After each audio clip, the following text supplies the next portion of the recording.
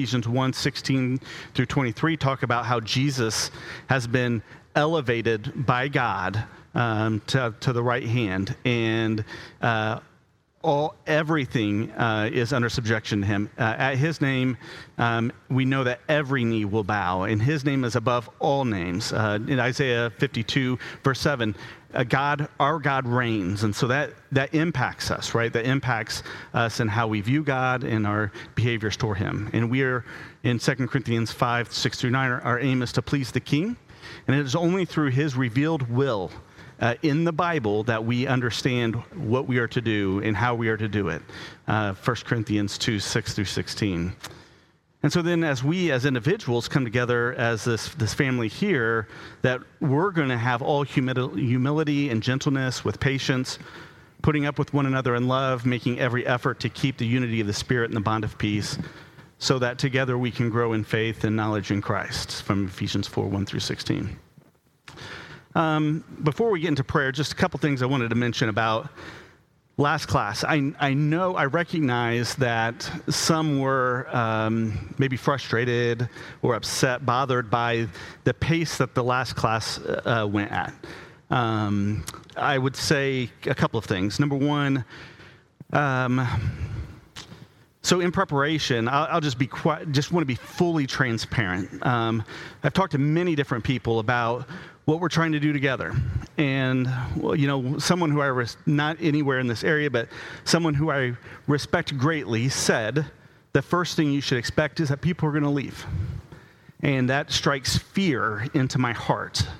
And, I want to make sure that as we go into the study that we kind of leave with no regrets. And so that's why I want to be very purposeful, very methodical about the approach that we're taking. And it's not an approach that I came up with. It is from the counsel of many different people, via conversation, via books, via other research and so forth about some of these, what I would think are maybe foundational things that we need to make sure that we are just on the same ground and we are approaching these things from the same spot. Another individual has gone through a study similar to this and kind of fast forwarded to the maybe some of the more controversial parts in it, and it wrecked the congregation. And I just really want to avoid that. And so that's my motive. I just want to let you know that there's no other motive other than I just want us to understand the scriptures, and as Ephesians 4 talk about, we have the unity of the faith. That's what we're striving for. And so last class was not perfect. I would do it differently, but as we go through this, if you find yourself getting upset or bothered, I would welcome you to provide that feedback to me, talk to me. I would also ask that you just bear with me in love and be patient and gentle with me as well as we endeavor to do that. So I'm going to stop rambling on that. Paul, if you would lead us in a prayer. Let's pray. Our Father in heaven, we bow before you, thanking you for giving us the day. We thank you that we can spend time together in your word, because we know that is what you want your children to do, to look into your word, to seek your heart, to see how they could live and be more like you. And especially on this subject, as we look at the finances the church can use, as we look at the authority behind that, as we look at the relationship we have with each other. Help us to keep your goals in our minds, and help us to be humble, help us to be patient, help us to realize that we're not all going to agree, and to focus on showing the faith and the unity that you want us to. Help us as we disagree. Help us to think the thoughts we should. Help us to be patient. Help us to show love to each other. And as we study, help us to see what you want us to see. It can be easy for us to come in with biases. Help us to remove those biases and see simply what you want us to do, how you want us to act, and give us wisdom when it comes down to principles that we have to make judgments on. Help us to see your heart in those principles, and help us to seek your way above all else. Whatever we may think or whatever others in the group may think, help us to seek you above else and show the love that you showed us to the brethren around us. Be with us as we study, and in Jesus' name, amen. Amen. All right, so I did send out a rough outline with some scriptures and some questions. I hope everyone was able to see that. I hope that was helpful. I will say that some of those, some of those passages we're going to go through, they'll be on the screen. Others, I'm just going to assume that people saw the email and read it, and so I think that might help with the pace just a bit. I want us to be, so we're going to be thinking about, again, how do we understand God's Word? And I really want us to think about, as we go into this, some homework for next time. I will send this out, or I'll have Chris send this out a little bit later, so don't worry about copying this down. But, I want us to be thinking about, there's several passages here that deal with the local church contribution. There's going to be some other questions we're going to deal with. But, okay, so as we're thinking about some of these passages that are familiar with us about, okay, how does the local church use the funds that are collected on a weekly basis? How should we start to interpret and apply these passages? Can we identify patterns that are going to provide us guidance or help in understanding what we are and are not to do? And so I want us to be thinking about, for the next time, what are the ways in which we are authorized to use a contribution? Are there things that are out of bounds or unauthorized in ways that we could use the contribution that would not be with the authority of God? A couple of passages that don't necessarily deal specifically with the local church contribution, but I think are relevant to our conversation, are James 1:27 and Galatians 6:9 through 10. And so in light of church contribution and those passages about doing good and helping widows and orphans, how do those work together? And how should we understand what our responsibility is relative to that? I want us to be thinking about, as a local congregation, are we able to support other institutions from the contributions? Can we, as a local congregation, can we have a building? These are some of the questions that were asked in the feedback that we had provided. And I want us, we're getting to the point after the study where we're going to start to dive into those. So, again, we'll send this out afterwards. All right. We talked a little bit about this last time. We got at the very end about how all communication works. And so what we talked about was you can either tell someone, you can show someone, or you can imply. And I think I used the work example. So when I was new to my job, how is it that I understood what are those things that I need to do in order to be successful? And, first of all, I listened to what my boss said. He told me what to do.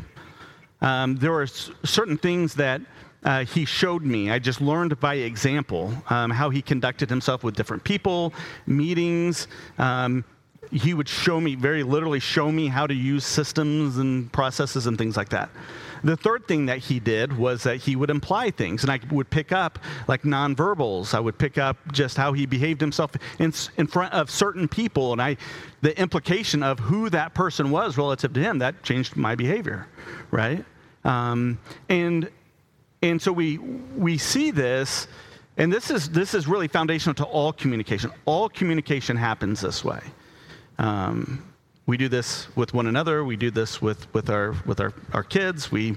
This is just how communication works.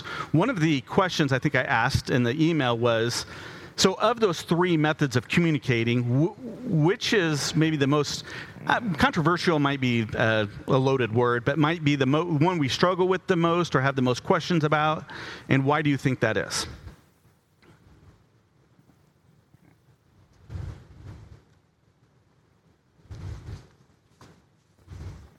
Do we? I mean, maybe we have no problem with any of these. Yes, Katrina. Yeah, go ahead and say that again. I would say implying it, because it takes reasoning and thought through more than just one specific scripture that lays it out. It's putting it all together. So implication, because we have to apply our own thought, our own reasoning when something is presented and make our conclusions. Leanne? I think maybe this is a combination of showing and implying, but in regard to our children, sometimes it seems like I've implied something over and over again, and yet, you know what? They don't have a clue. So implying leaves so much room. I think she used the word interpretation that maybe it is. I mean, I've had to apologize as a parent for, saying, you know what? I thought you were going to do that because I thought we had implied it, but we never told you. Mm-hmm.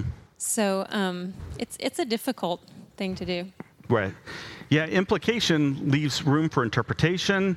And I think part of the challenges we have is that we are, we're fallible in our communication. Like Leanne said, sometimes we think something was implied and it really wasn't. That happens at work all of the time.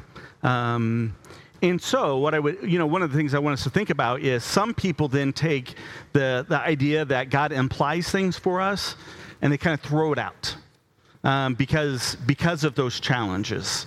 And so what I would want us to consider, though, is, and we're going to look into some very specific example of how God does use implication for us to draw conclusions on how to act.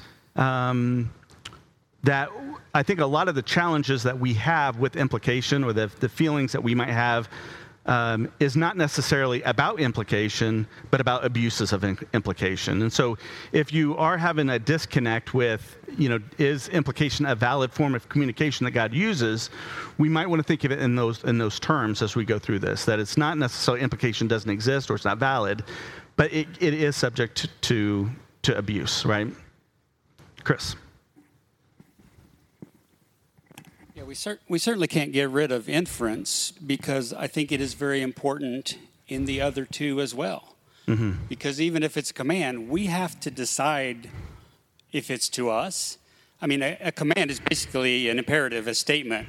Any statement is a command. Mm-hmm. But you can read all kinds of commands in the Bible, and we just summarily discount most of those statements because they're not talking to Christians or to us, or they're contradicted in some other teaching. You know what I'm saying? So there's always an inference in every one of those methods. Mm. So we can look at something that's shown, and we have to decide, is that something we should mimic? Was that applying to us or not? So that is very important in all of them. Oh yeah, I would say also what these letters that we write were written to an audience, but they are written for us. Right, and so we have to apply those passages to our context today, and so that might how we take the command, the example, the necessary inference, how we apply that. Right, we need to use wisdom and discernment when we do that. One of the things I want us to think about, though, just by way of we know this, but when we communicate, there is an imperfect source communicating to an imperfect receiver. God is perfect, right, in his communication. His communication is thorough. It is complete for every good work for us. So the side A of the communicator, there is no problem there whatsoever. That is perfect. It is intentional as it is. And so we think 2 Peter 1:3-4, that we've been given all things that pertain to life and godliness through the knowledge of him. And so, just reflecting upon when we think about these ways in which we understand the things that we are supposed to be doing, it is coming from a perfect source.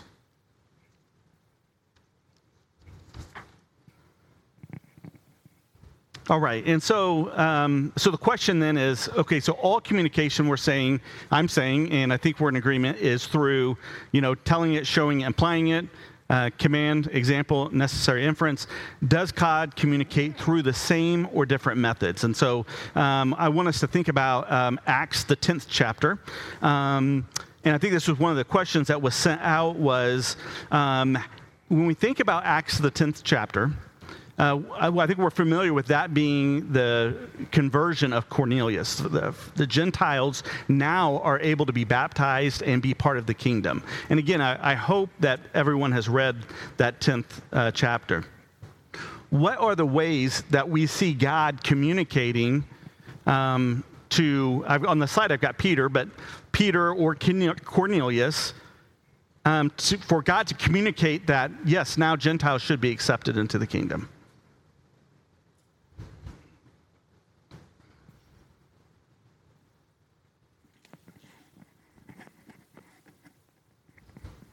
There was a vision that was shown to Peter with the sheet coming down from heaven with the clean animals and unclean animals, and God saying, "What I have made clean, no longer consider unclean." Mm-hmm.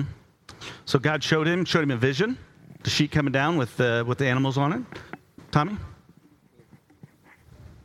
A step before what Mitch mentioned, which is so vitally important, what Mitch said, but Cornelius had the vision to send for Peter.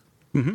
Then for Peter has the vision that rise and eat. He says, "Not so, Lord," as Mitch related.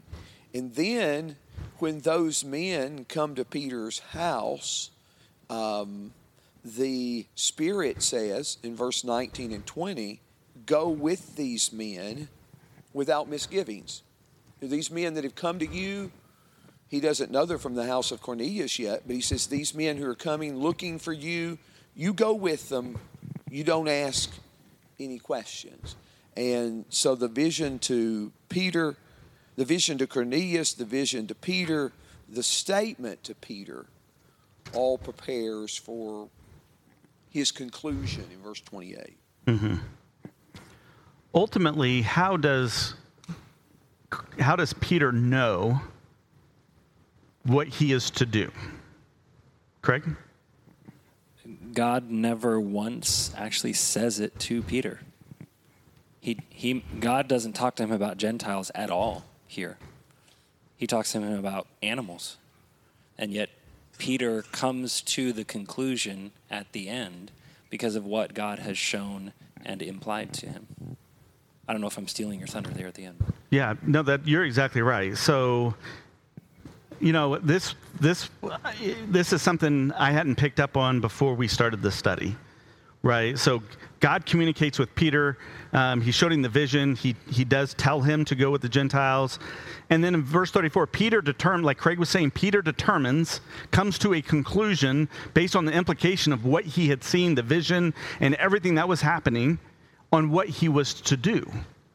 Now, what is, I guess, the part I hadn't also fully appreciated is the magnitude of what is happening in chapter 10, right? Without chapter 10, we're not a part of the kingdom, right? We are not in Christ without chapter 10. So I shouldn't say, as far as I know, we are all Gentiles in this group here.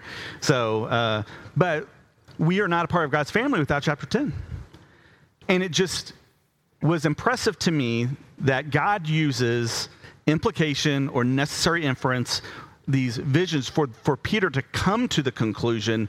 He could have just said, Peter, you need to go see Cornelius and you need to baptize him. Gentiles they're in. And he doesn't do any of that. He sets it up. He shows him the vision. And then in Acts 11, verses 15 through 18, as I began to speak, Peter's recalling what has happened. As I began to speak, the Holy Spirit fell on them, just on us at the beginning.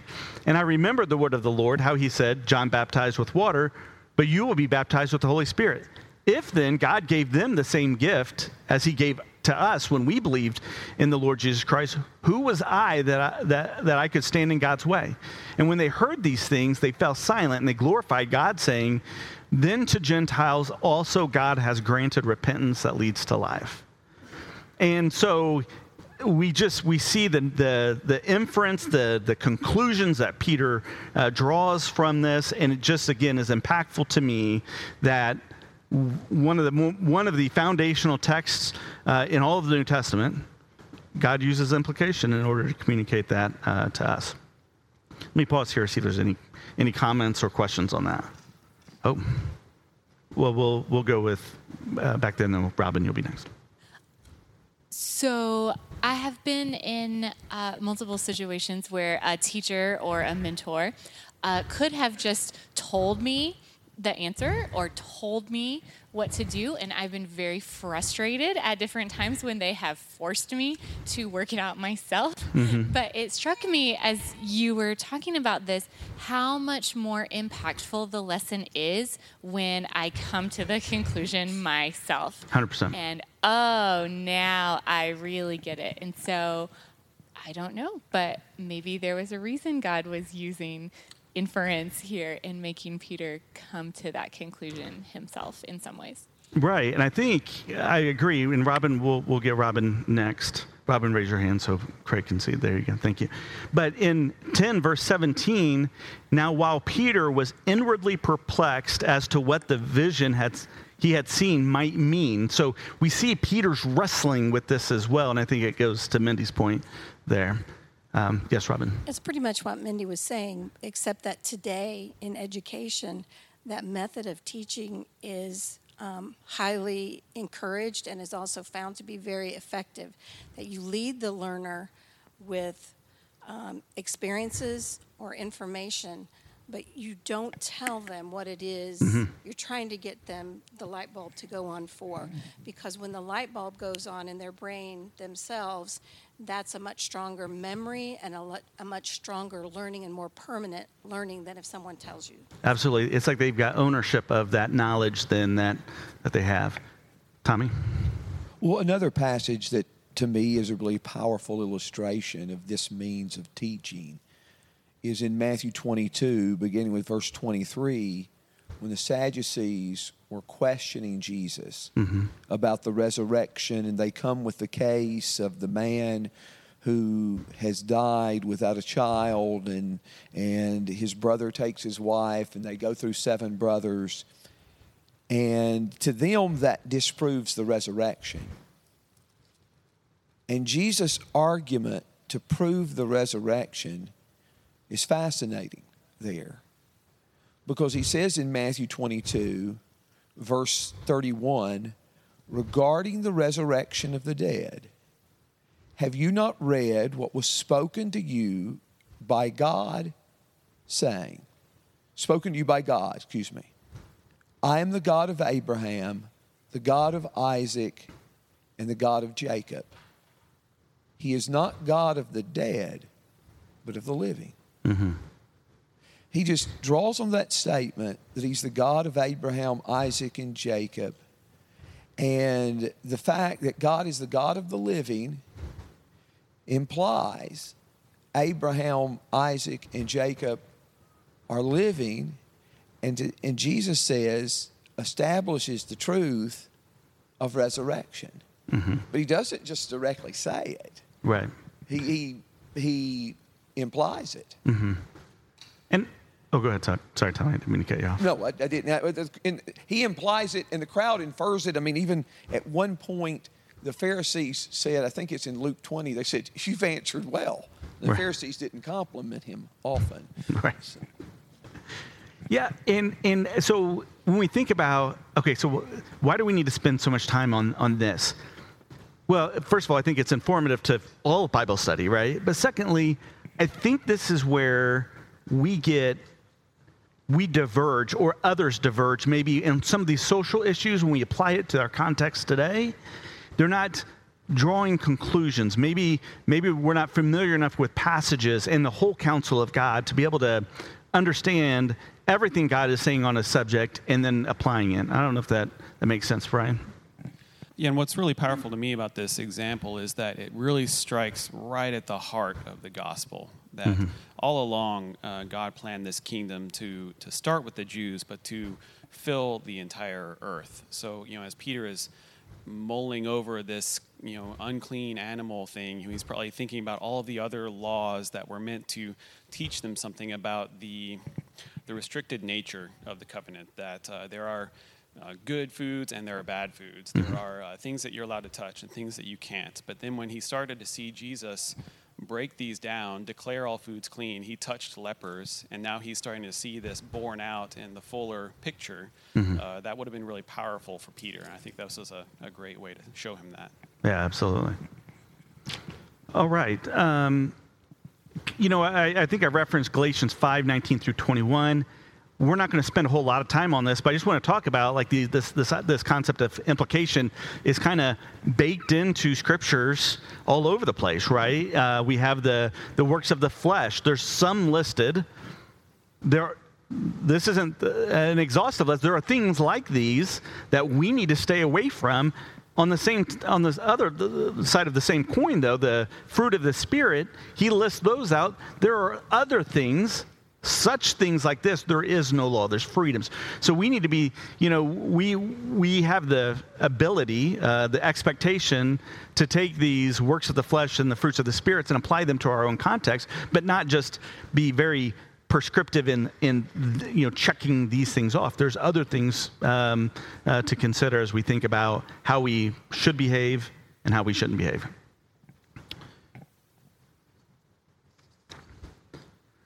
And then in Hebrews 5:12 through 14, before we move on to the kind of the next point, is getting back to sometimes we need to wrestle with the scriptures, and we mine for the jewels that are in it.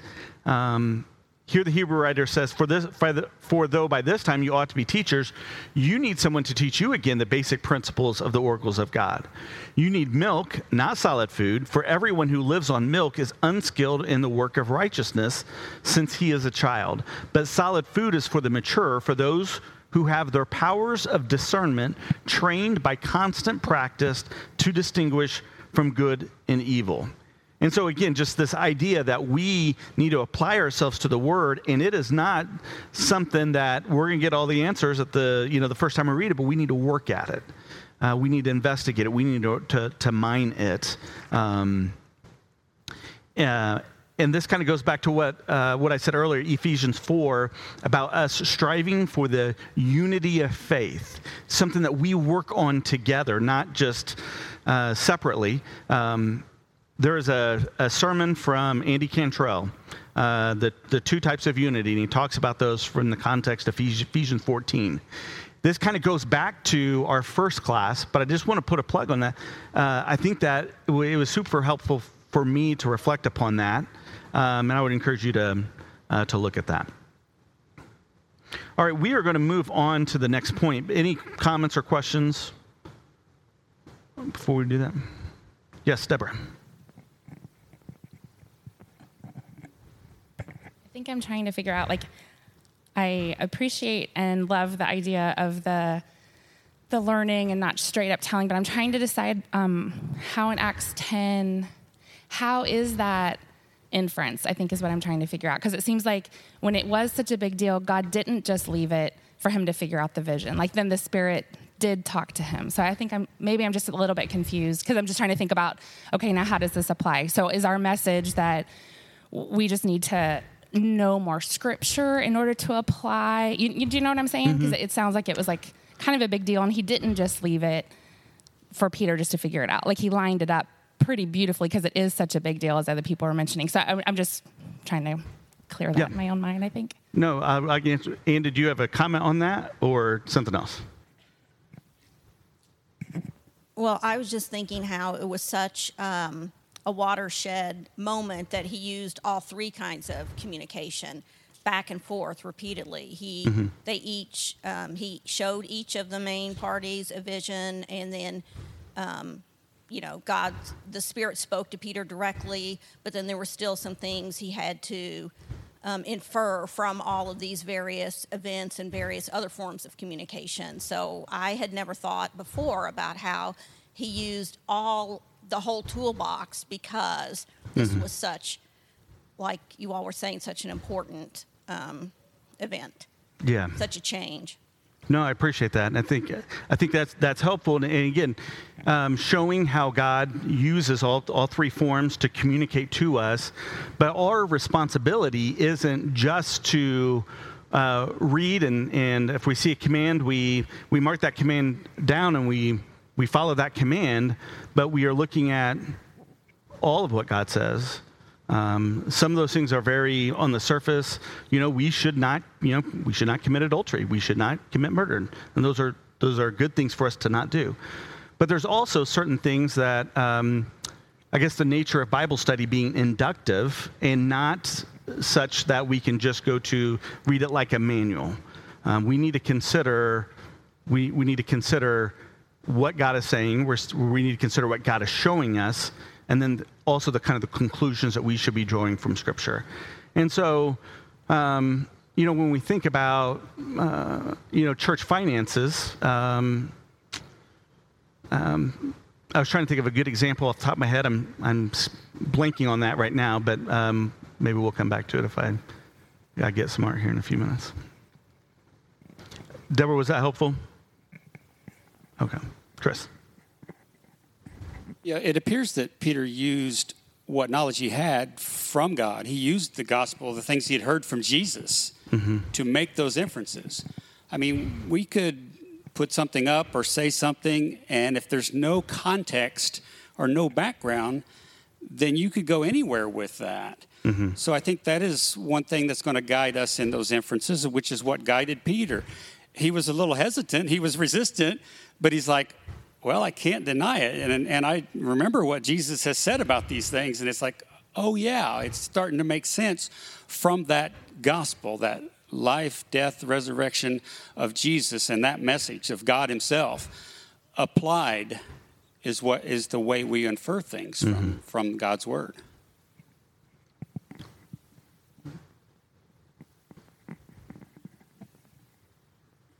I was just going to say, in answer to Deborah's question, 4 verses that specifically are drawn, inferences are drawn from in 10 and 11.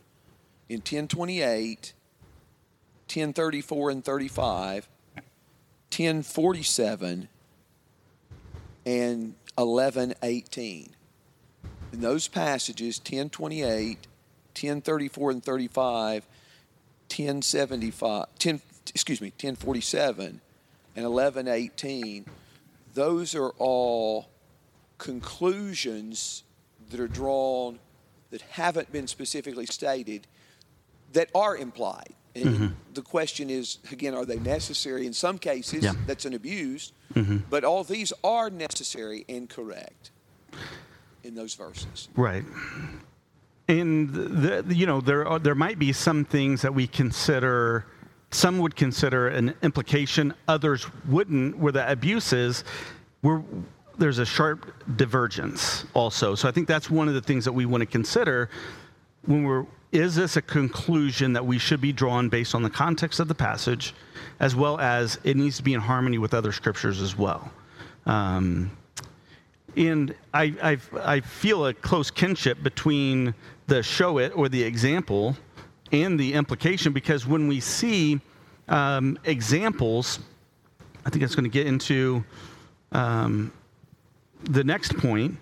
Let's look at Acts 20, verses 7 and 8. So if you're not there, go ahead and turn over there. I'm sure you're not there, but turn over there. But we're going to read a couple of verses about what an early church did, and what conclusions can we and can we not draw from this passage. And I will go ahead and read chapter 20, verse 7 and 8. On the first day of the week, when we were gathered together to break bread, Paul talked with them, intending to depart on the next day, and he prolonged his speech until midnight. There were many lamps in the upper room where we were gathered. And I'm going to read verse 9. And a young man named Eutychus was sitting in a window, sank into a deep sleep as Paul talked still longer, and being overcome by sleep, he fell from the 3rd story and was taken up dead. But Paul went down and bent over him, and taking him by his arms, Paul raises him from the dead. So we'll stop there. So I think I asked in the email, what are conclusions that we can draw from this text? And what are some conclusions maybe that we can't draw from this text?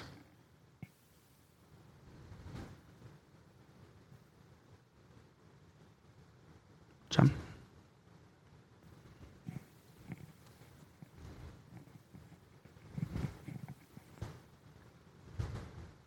Well, in verse 6 that you didn't read, they had been there 7 days. And yet it says in verse 7 that it was on the first day of the week that they broke bread. I understand that breaking of bread to represent what we did this morning together. And so the fact that he notes that they did it on the first day of the week, even though they'd already been there, 7 days, says to me, this is when, out of those days, they did this activity together. And I conclude they didn't do it on the other days because he highlights it the way he did. Okay. So we look at this, and we see that they did it on the first day of the week. They had been there several days, but this is the week that they gathered together to break bread, and we understand to be the Lord's Supper. So this is one of the texts that we go to for why we have the Lord's Supper on Sunday. What other conclusions may we or may we not draw from this text? Rissa?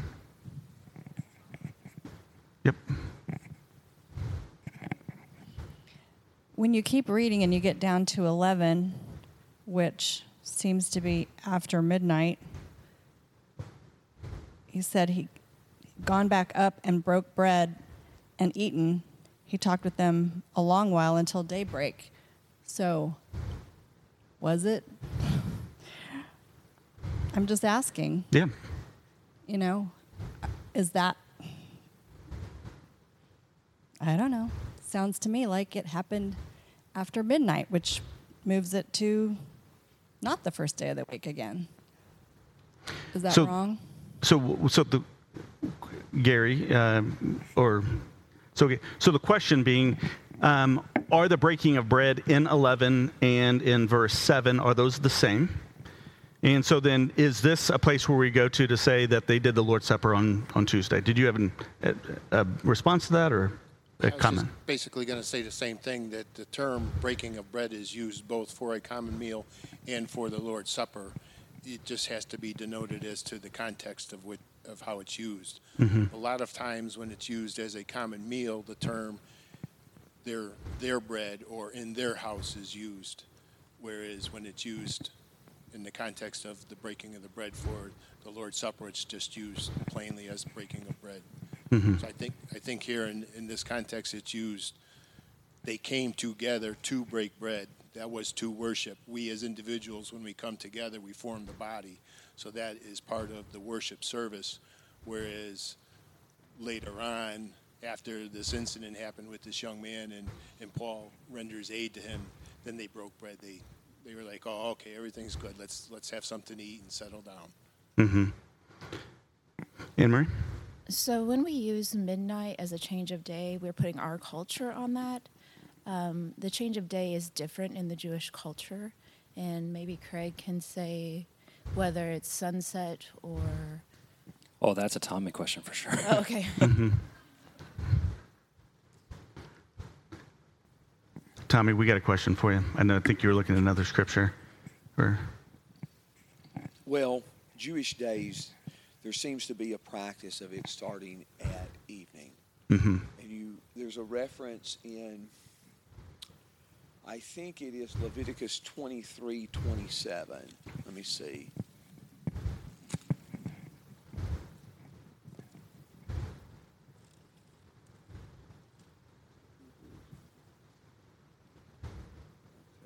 Okay.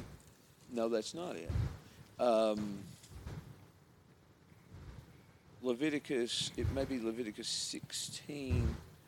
It's in the context of the Day of Atonement, and it mentions from evening to evening, and it is also in the and so it may be Leviticus 16.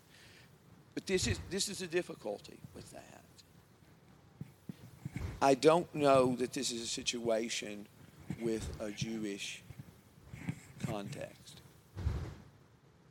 And so I don't know. I do think a Jewish day began, they counted that from 6 p.m.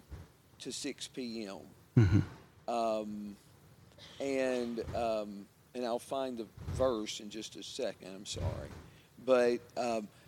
But this, I don't know if in Acts 20, this is a Gentile. It seems like to me it's more of a Gentile setting than it is a Jewish setting. Mm-hmm. So I don't know, how that would have worked in that situation. it is the same phrase in verse 7 and verse 11, except verse 11 has an article and before bread, where verse 7 does not. But I know that it is in close proximity. It could be both the Lord's Supper. But to me, it seems like to me clearer in Acts 2:42 that breaking of bread is the Lord's Supper, and Acts 2:46 is a common meal. So it seems to me that that's the way it's used here. But it is the same phrase. It is the same phrase in both passages. Yeah. Anne-Marie? Oh, sorry. So the Roman days were counted similar to what we do, like legally, the day started at midnight, but that's not how they spoke, and neither do we. And so I don't know if that adds or subtracts from what we're talking about, but again, it depends on the culture. And I think that it would have been similar in how you call evening, but where you business-wise call the end of the day may have been midnight for the Romans. Yes. I guess not really discussing time so much, except in verse 7. I guess what we see, we don't necessarily, we can necessarily imply maybe that Tommy doesn't have to preach until midnight, because it says he prolonged the message until midnight because he knew he was going to be going. So he was giving them as much as he could, knowing that he was going to be leaving and he wouldn't be there. So I guess I just see the time limit isn't set, how long you have to preach, except what people would be willing to listen to. And he kind of capped it at what time he thought he could at least get some rest, but it doesn't look like he got any rest anyway. Yeah. So I mean, so the takeaway from for us, right? We look at this example, and regardless if 11 is a common meal or if the Lord's Supper, what we can conclude is that their intention on the first day of the week was to partake of the Lord's Supper, right? We also know when we think about other passages, just like in Revelation 1 and 10, John references being in the Spirit on the Lord's day, which we would understand to be Sunday. Jesus' resurrection, the day of Pentecost. Sundays seem to be a time that was for the early church as a time where they got together, and then in along with 1 Corinthians 11 and Acts 20, they got together. In 1 Corinthians 16:1 on the first day of the week when you gather together, that's when they took the Lord's Supper. Now, if we are in a situation where we gathered together this morning and Tommy goes, I'm preaching the sermon first, and then he goes and to 12:01 a.m., that would be a decision I think that we would need to make in terms of, do we partake of the Lord's Supper because it's technically Monday, but we gathered together on the first week, right? So I think it's kind of an outrageous type of scenario that we find ourselves in that. But I do think we can look at these examples and we can make conclusions that the early church intended to break bread on the first day of the week, and that's something that we can do together on the first day of the week. Also, we can mine that out from scriptures. Tommy just wanted to clarify, was it Leviticus 23:32 in regards to evening on the Sabbath day? Oh, okay. So it sounds like what we're saying, as I mentioned earlier, we have to infer a lot of things regardless whether it's an example or an inference or a command. There's always some inference from that. So we're inferring that it was to break bread. We're inferring that it was the Lord's Supper. In either one or both, we have to infer that because Correct. It does not say that. Correct. It could be, if you wanted to read this, on the second day of the week when they gathered together to break bread, they did this. But on the first day of the week when they gathered together to break bread, this is what they did. It could be that they gathered every day. We infer that this is the only time. 1 Corinthians chapter 1, or 16 and verse 1, does not mention the Lord's Supper. This is the only passage at all that mentions the Lord's Supper.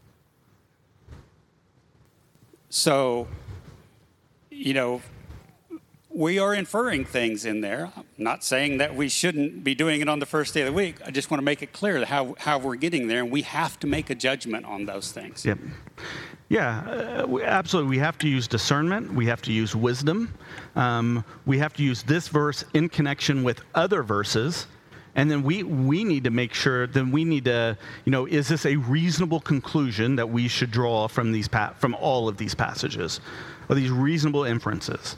And I think when we look at the totality of God's word, all of those verses that we talked to, I think we all are in agreement. That's pretty safe conclusion that we are pleasing to God when on Sunday we gather together for the purpose of taking the Lord's Supper. Amory? Ancient Roman times started at sunrise was the first hour. Okay. So I just wanted to correct what I had said. All right. We got lots of them. We'll go Josh, Zeb, and then John. So this is maybe a thought question about the context. We started this reading with, on the first day of the week, we assembled to break bread. My question is, did they assemble and accomplish eating on that first day? If they did, then whether or not they crossed the midnight barrier doesn't really matter because they did it on the first day of the week. Mm-hmm. Appreciate that. So I am just a little curious as to what is the thought process behind making the inference that breaking bread means the Lord's Supper. And the only reason I ask that is just because I think about 1 Corinthians 11, where Paul is actually talking about the way that they are not taking the Lord's Supper the correct way. And in that passage, he calls it the Lord's Supper. So I was just curious if, what is the logical reasoning behind why we've chosen to take that term breaking bread as meaning the Lord's Supper in this verse, and then in Acts 2:46 meaning something completely different. Yeah, so that's a valid question, right? And so when we are, we know we need to take the Lord's Supper, right? We are commanded to come together to take the Lord's Supper.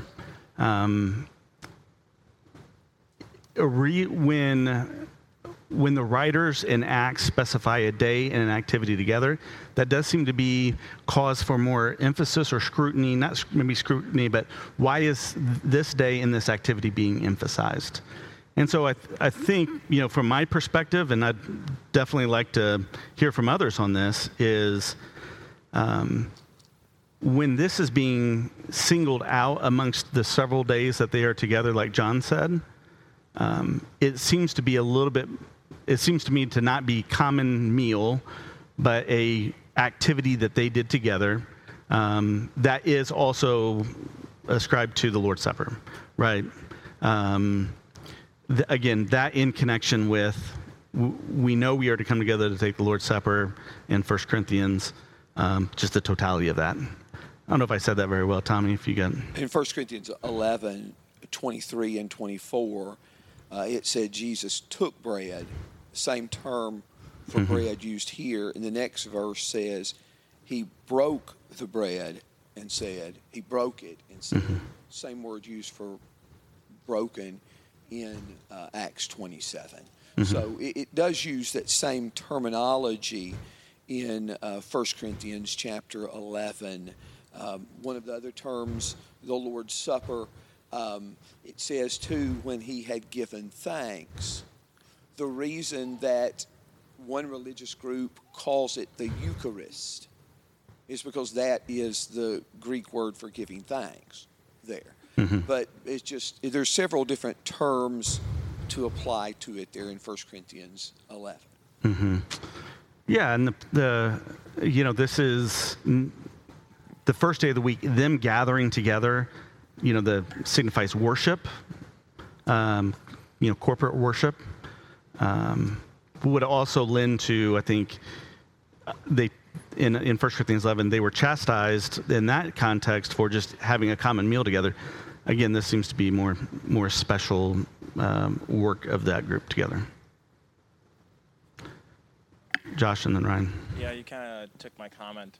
And yeah, pretty much any time that I've read in Acts, and maybe I need to read more, but the sense I get is anytime it says that the disciples assembled, or we assembled, or they assembled, it's for some spiritual purpose. It's not just for a social activity. Mm-hmm. So I think it's natural, at least for me, to when I see assembled, well, if breaking bread is next, it's probably the spiritual version of that and not something else. Mm-hmm. Fair point. If I break from this and use another example from Acts 20, in verse 8, they did all this when they were gathered in an upper room. Mm-hmm. Now, I have never read that and concluded that we're misapplying our gathering here in a lower room as not being scriptural. Right. So, there's another, we read the text, and here we see their example is that one that we latch hold on and say we need to follow that. And so that would be one here that I don't draw a conclusion that we're to follow that example. Right. And we wouldn't. One of the reasons why is because it's not in harmony with all of God's word. When Jesus is talking to the woman at the well, he very specifically talks about the location of worship not being a factor, right? And there's also just a natural reading of the verse that just does not seem reasonable to, I think, any of us that we should be going upstairs. Ryan or Mike? So this kind of leads into my question about example in general, getting away from Acts 20 necessarily. Because it seems to me where we say that an example, we always want to use the term approved apostolic example. An approved apostolic example is binding. But yet, like John just mentioned, there are certain things within that example that we want to pick and choose and say, well, this really doesn't bind, and this doesn't bind, but this does. Mm-hmm. And I think we do that in life. I don't know of any example, unless I'm told by someone that this is the only way you can do this, watch me. An example is always, this is a way that you can get to this end result. So if I'm showing Kellen how to change oil in a car, and I say, Kellen, we need to drive this up on stands, we need to drain the oil, and Mitch says, Kellen, I'm going to show you how to how to change the oil in a car, and he says, we're going to jack it up on jack stands instead of ramps, and we're going to take the oil filler cap off first. The examples are different, but yet the end result is the same. And so I struggle with the way that we seem to parse out certain parts of examples and say this is absolutely 100% binding, instead of maybe looking at the example that I've come to think of these examples as they're pointing to the principle, they're pointing to the end result. We have liberties, we have freedoms, and within the example, we see where God wants us to get to, but yet we have some liberties and freedoms to do things a little different because we don't follow any example 100%. Baptism, the same way. We have two literal examples. We have commands, yes, but we have two literal examples of baptism. They both indicate that the baptizer was in the water with the person being baptized. We don't follow that example. We've got a baptistry right here that we don't have the baptizer in with the water. The waters on all the examples were natural waters. We have oxygenated water in a baptistry. So there are parts of the example that we don't follow, but we say baptism, that's the end result. How do we get to it? And we're okay there. Mm-hmm. But it seems like sometimes we're not okay there. And I don't know why we see the examples differently from one to another a lot of times. No, that's a fair point, and so I think we're going to get into some of that, hopefully later on in this study.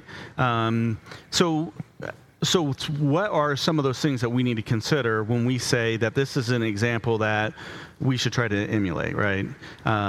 So we need to look at the context of the passage and to see the importance of that within the context. And so it does seem like in Acts 20, on the first day of the week, gather together to break bread, that does seem to be central to what's to the passage. That seems something that we need to grasp onto. That, along with other scriptures that show Christians gathered together on the first day of the week. That was a special day for the Lord. It was referred to as the Lord's Day. Like, so all of that, right? Harmony with other scriptures. And I think that's where we would say, like, the upper room is there to describe why Eutychus died. If they were on the first floor, then it wouldn't really make sense that Eutychus died. Right, that we would say that's an ancillary type detail that is pertinent to the story, but not necessarily something that we should take away. I think part of what we're thinking also is when we talk about specific command and general command, we react to those commands very differently, and I think we'll talk about that here in just a second. Brian. Yeah, and I think another layer of interpretation that we have to acknowledge that we always have is, well, why are these things being written where they're written? Is the Holy Spirit through Luke writing about this event on the first day to establish a timeless pattern of meeting on the first day, or is he just talking about that guy who died during Paul's sermon because it was a noteworthy part of the story in the book of Acts? Mm-hmm. No, I appreciate that.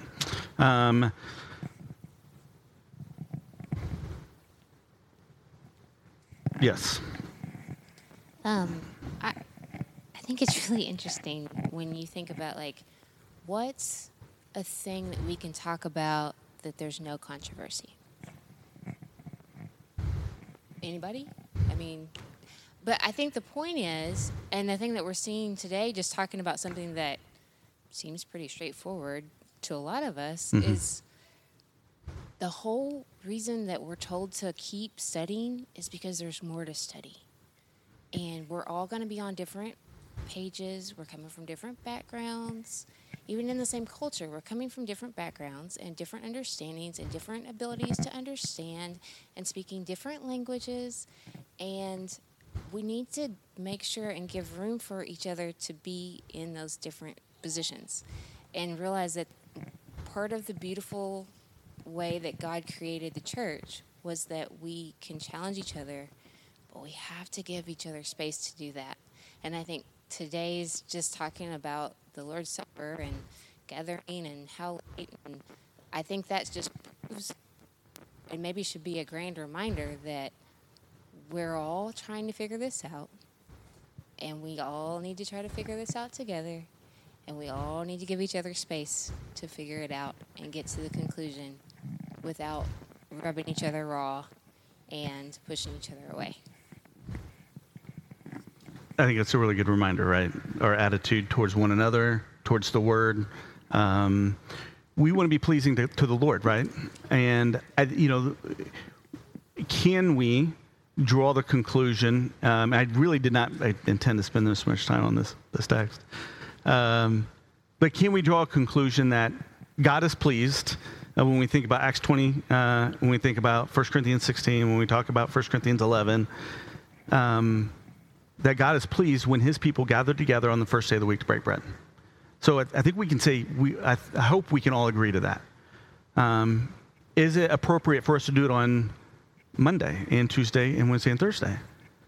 I think we're going to hopefully address some things a little bit later on in the study today that are going to help us understand if that we should be comfortable with that or not, right? If that we would say is authorized or not. And so I think this is good for us to wrestle with this and talk through this.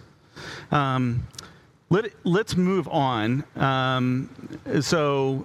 Just again, God communicates us. He tells us. He shows us things. He implies. God's part of communication is perfect and it is complete. And so we need to put in the effort and the time and the diligence to mine for those things, the things that we need to apply to our lives. All right, two types of commands. general and specific. So the tell us part, God tells us things. Some things he tells us very generally. Some things he tells us very specifically. I think I might have used this illustration last time.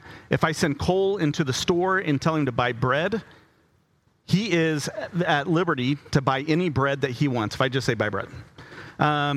If I need him to buy bread for his mother, I'm going to say you need to buy gluten-free bread. And probably tell him exactly where in the store he needs to get that. And so when we think about commands, general and specific, general is when we have general commands in Scripture, we have the expectation that we will use wisdom and discernment in making the best decision possible. And when we think about specific commands, then by nature, specific commands are exclusive or exclusionary. Other options are out of bounds and unlawful. So when we think about Matthew 28:19 through 20, go therefore and make disciples of all nations, baptizing them in the name of the Father and the Son and the Holy Spirit, teaching them to observe all that I have commanded you, and behold, I am with you always to the end of the age. So I think this passage has both general and specific commands. What are those commands, and are they general or specific? Josh. The first word, go. Go. Right. It's specific in that they need to move, like they actually need to do the thing, but it's extremely general. Mm-hmm. Go by any means that it would be lawful according to other things, So walking, they don't have cars, but we do. So if we were doing that, we'd probably drive. Absolutely. So go being a general command where we can use wisdom and discernment in order to fulfill that command. What would be a specific command in this text? Craig? Baptizing them in the name of the Father, the Son, and the Holy Spirit. We've been reading with the kids through Acts, and I believe it's Acts 18. They found some people in Ephesus who had been baptized in John, and Paul had to correct them and say, that's not the gospel. Here's a more fuller understanding. So it needs to be done specifically in Christ's name. Yeah, absolutely. So I've highlighted a few things. Go, general command, making disciples. Like, we're not making friends of Jesus. This isn't just a club. We are to make disciples, followers of Jesus, of all nations. This is going to go to everybody. But at the same time, that's more, so what order or what nation should we do first or things like that. The disciples, they're going to get some more instruction in Acts, but the more general. Baptizing, as Craig had said, is very specific. Baptizing, we would say that that would be different than sprinkling. Kind of going back to Mike's point earlier about baptism. Why do we immerse? Part of what the definition of baptizing or what that implies in the nature of the word, but also some of those other examples. Teaching them to observe everything. That's very specific. We are to teach the whole counsel of God, to follow all of it. And so what we see is with general commands, it allows for wisdom and discernment. Specific is exclusive by nature, and it expects adherence and compliance. And so when we are reading through God's word and we're seeing some things that are calling us to act or to behave or to do something, we need to accurately understand, is this something that is generally telling me to do something in which I can, I have some liberties to execute that in the ways that I want, or I think is best, or is this specific and I really need to be adherent and compliant with the commandment? Josh, I think you have a comment. Could you go back a slide? Yes, sir. Yeah, to connect this with the previous discussion, I think it can be easy, and I'm guilty of this, to approach studies in a very clinical manner, right? Mm-hmm. Looking at those words, I see some of them as general and some of them as specific, but also some of them as, I'm not sure. So go therefore make disciples of all nations. Does that literally mean all nations, every single one that existed at that time. I think that's ultimately the goal, like some of us have been talking about. But did that mean that each disciple had to individually go to every single nation that existed at that time? I'm not sure. My gut says no. But the point of him saying that is this needs to go everywhere. Mm-hmm. Everyone who lives needs to hear this. But it's wrapped into this phrase, all nations. Mm-hmm. Yeah. Is there another comment? Okay. No, I appreciate that. And so again, wisdom and discernment in understanding what is the message that is being said. And to the best of our ability, then understanding, again, the liberties that we have, either to execute that in a way we think is best, or direct commands that baptism is necessary. We follow that to the best of our ability to a T. Now, we'll talk a little bit more, if I can remember, about the water and the things like that you bring up, that, certainly we need to ask the question, we need to answer the question, right? All right. Going through some of this pretty fast. I'd like your feedback if we need to revisit some of this before we move on. But I do want to talk about expedience, right? What is an expedient? So one definition is characterized by suitability, practicality, and efficiency in achieving a particular end, fit, proper, or advantageous under the circumstances. So, but what do we mean when we talk about something being expedient in the context of, in a biblical context? This was not on the email. John?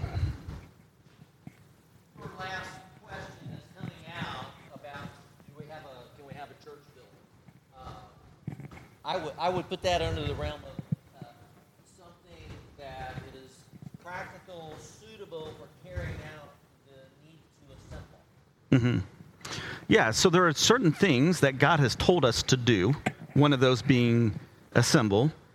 And so when we think about expedience, or those things that are expedient, they expedite, or they help us carry out those things that God has told us to do. I think I get that on the next slide. So an expedient facilitates the accomplishment of God's will and is in harmony with His word. So this building, many would agree that it's an expedient. We've been commanded to come together to assemble.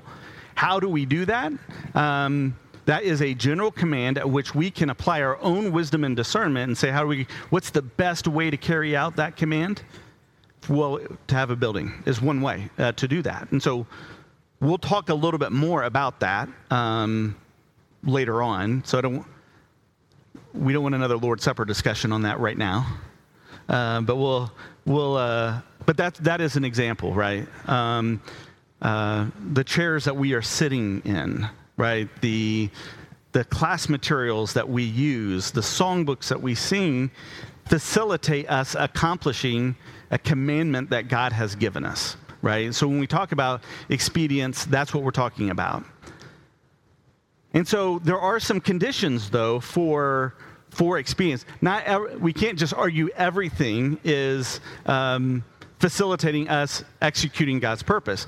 There are some abuses that come along with this idea of expedience. So we do need to think, is something expedient or is it unauthorized? And so when we think about our building, when we think about our songbooks, our class materials, the things that we spend our money on, we need to make the judgment, use wisdom and discernment. Or is this really an expedient, or is it something that's unauthorized and out of bounds? And so when we think about the conditions of expedience, is that it must be lawful. And so whatever is in context must be lawful. So the question of authority must be settled by direct command, example, or necessary inference. And so us assembling together as Christians, I think it's safe to say that we feel that is an authorized activity for us to do. And so then how do we accomplish that authorized activity? something that, let's just say that I think we would all agree that a congregational trip to Hawaii would probably not be authorized. I think we agree with that. And so, considering the expedience of taking a plane versus a cruise ship, right, is out of bounds. And that's a ridiculous example, but that's what some of those things that we think about from an expedience standpoint is the context in question must be authorized by what we've already talked about. And it cannot be a specified command. And so the idea of immersion, an expedient might be sprinkling water on someone, right? But we have a specific command about how we join God's family. It's through baptism. And so sprinkling, we would say, is not an expedient. That is not authorized, right? Because we have that specific command. And then secondly, thinking of in terms of 1 Corinthians 10, verse 23, I don't think I have that passage on the next slide. I'll just read it. All things are lawful, but not all things are helpful. All things are lawful, but not all things build up. And so when we think about when we've been commanded to do a thing, and we have discretion to use our wisdom and discernment in executing that thing, it must be edifying. And so we came together this morning to take the Lord's Supper. The time that we do that is an expedient. It's, we meet together at 10:30 for worship. And we could decide as an expedient that 5 a.m. is the time we take the Lord's Supper. That would not be edifying to me. I would do it, but I think we'd all say that's not edifying for us. Like we want to sleep a little bit. We want to come rested and refreshed and all of those things. So it can't be a specified command. We got Noah and the ark with the gopher wood. That was very specific. The tabernacle temple instructions were very specific, and I'm sorry, I'm going back. I just wanted to make sure I called this out. Very specific instructions and patterns that God gave to his people. They could not claim expedience by doing something that violated that direct command. Sorry, I went out of order there.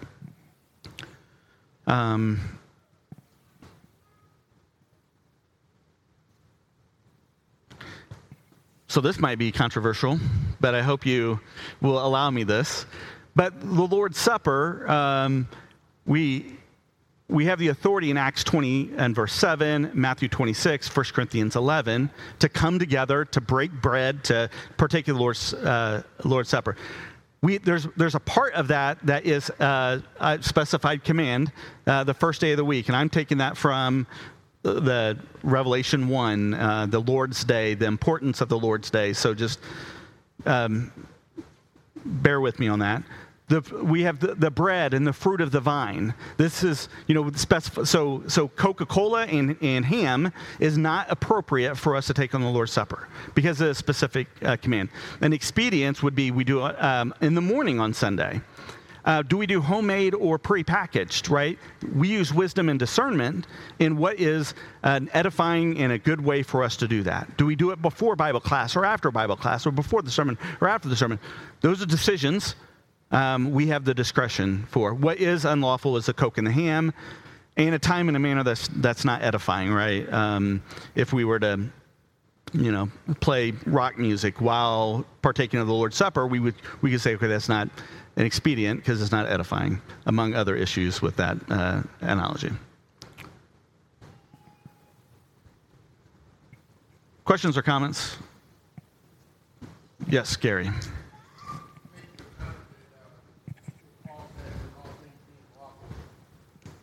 Expediency, I think about singing. God told us to sing and make melody with our hearts, Ephesians and Colossians. We use a pitch pipe as an expediency to help get the song started, hopefully on the right pitch. Yep.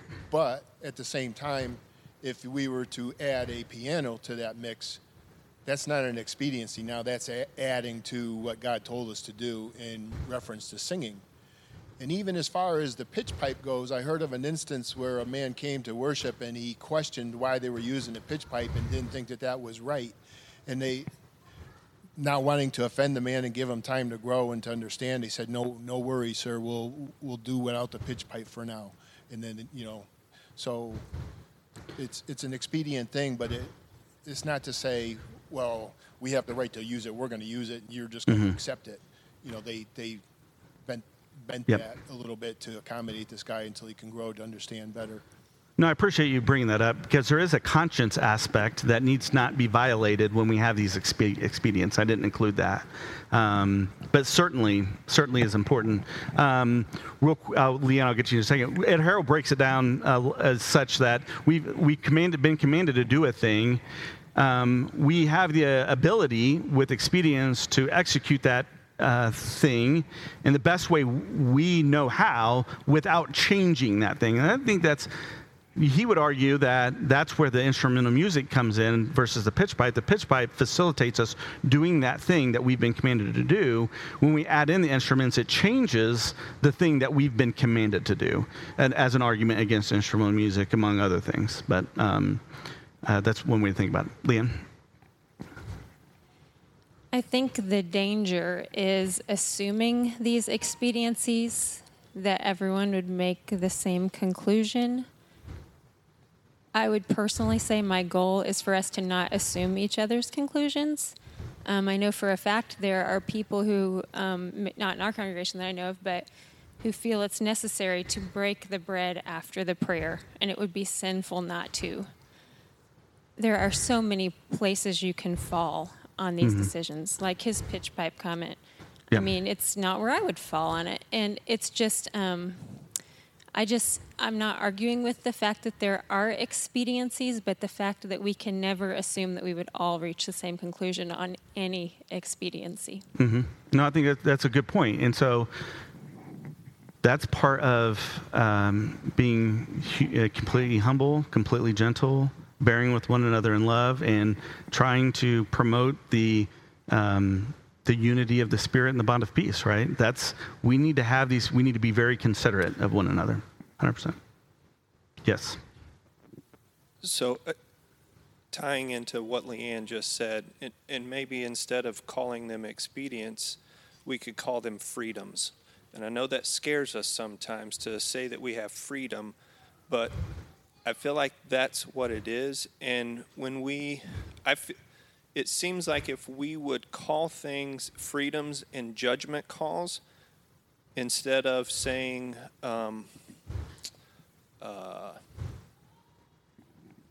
authoritative, then I think things would hit softer on hearts when we would say, this is a judgment call, and we feel like this is the direction that we want to move with that judgment call.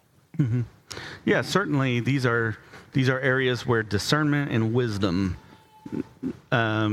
need to, in harmony with Scripture, need to guide our steps. Certainly. So that's just a wrap up on expedience. We did not get as far as I wanted to get on this, and so I certainly apologize for that. I think it's good for us to work through this and challenge conventional thoughts in light of Scripture. I think these are good things for us to talk about. I hope you found that it was helpful for us to wrestle and go through this. Let me just spend a couple of minutes, and then as we wrap up. So, biblical authority.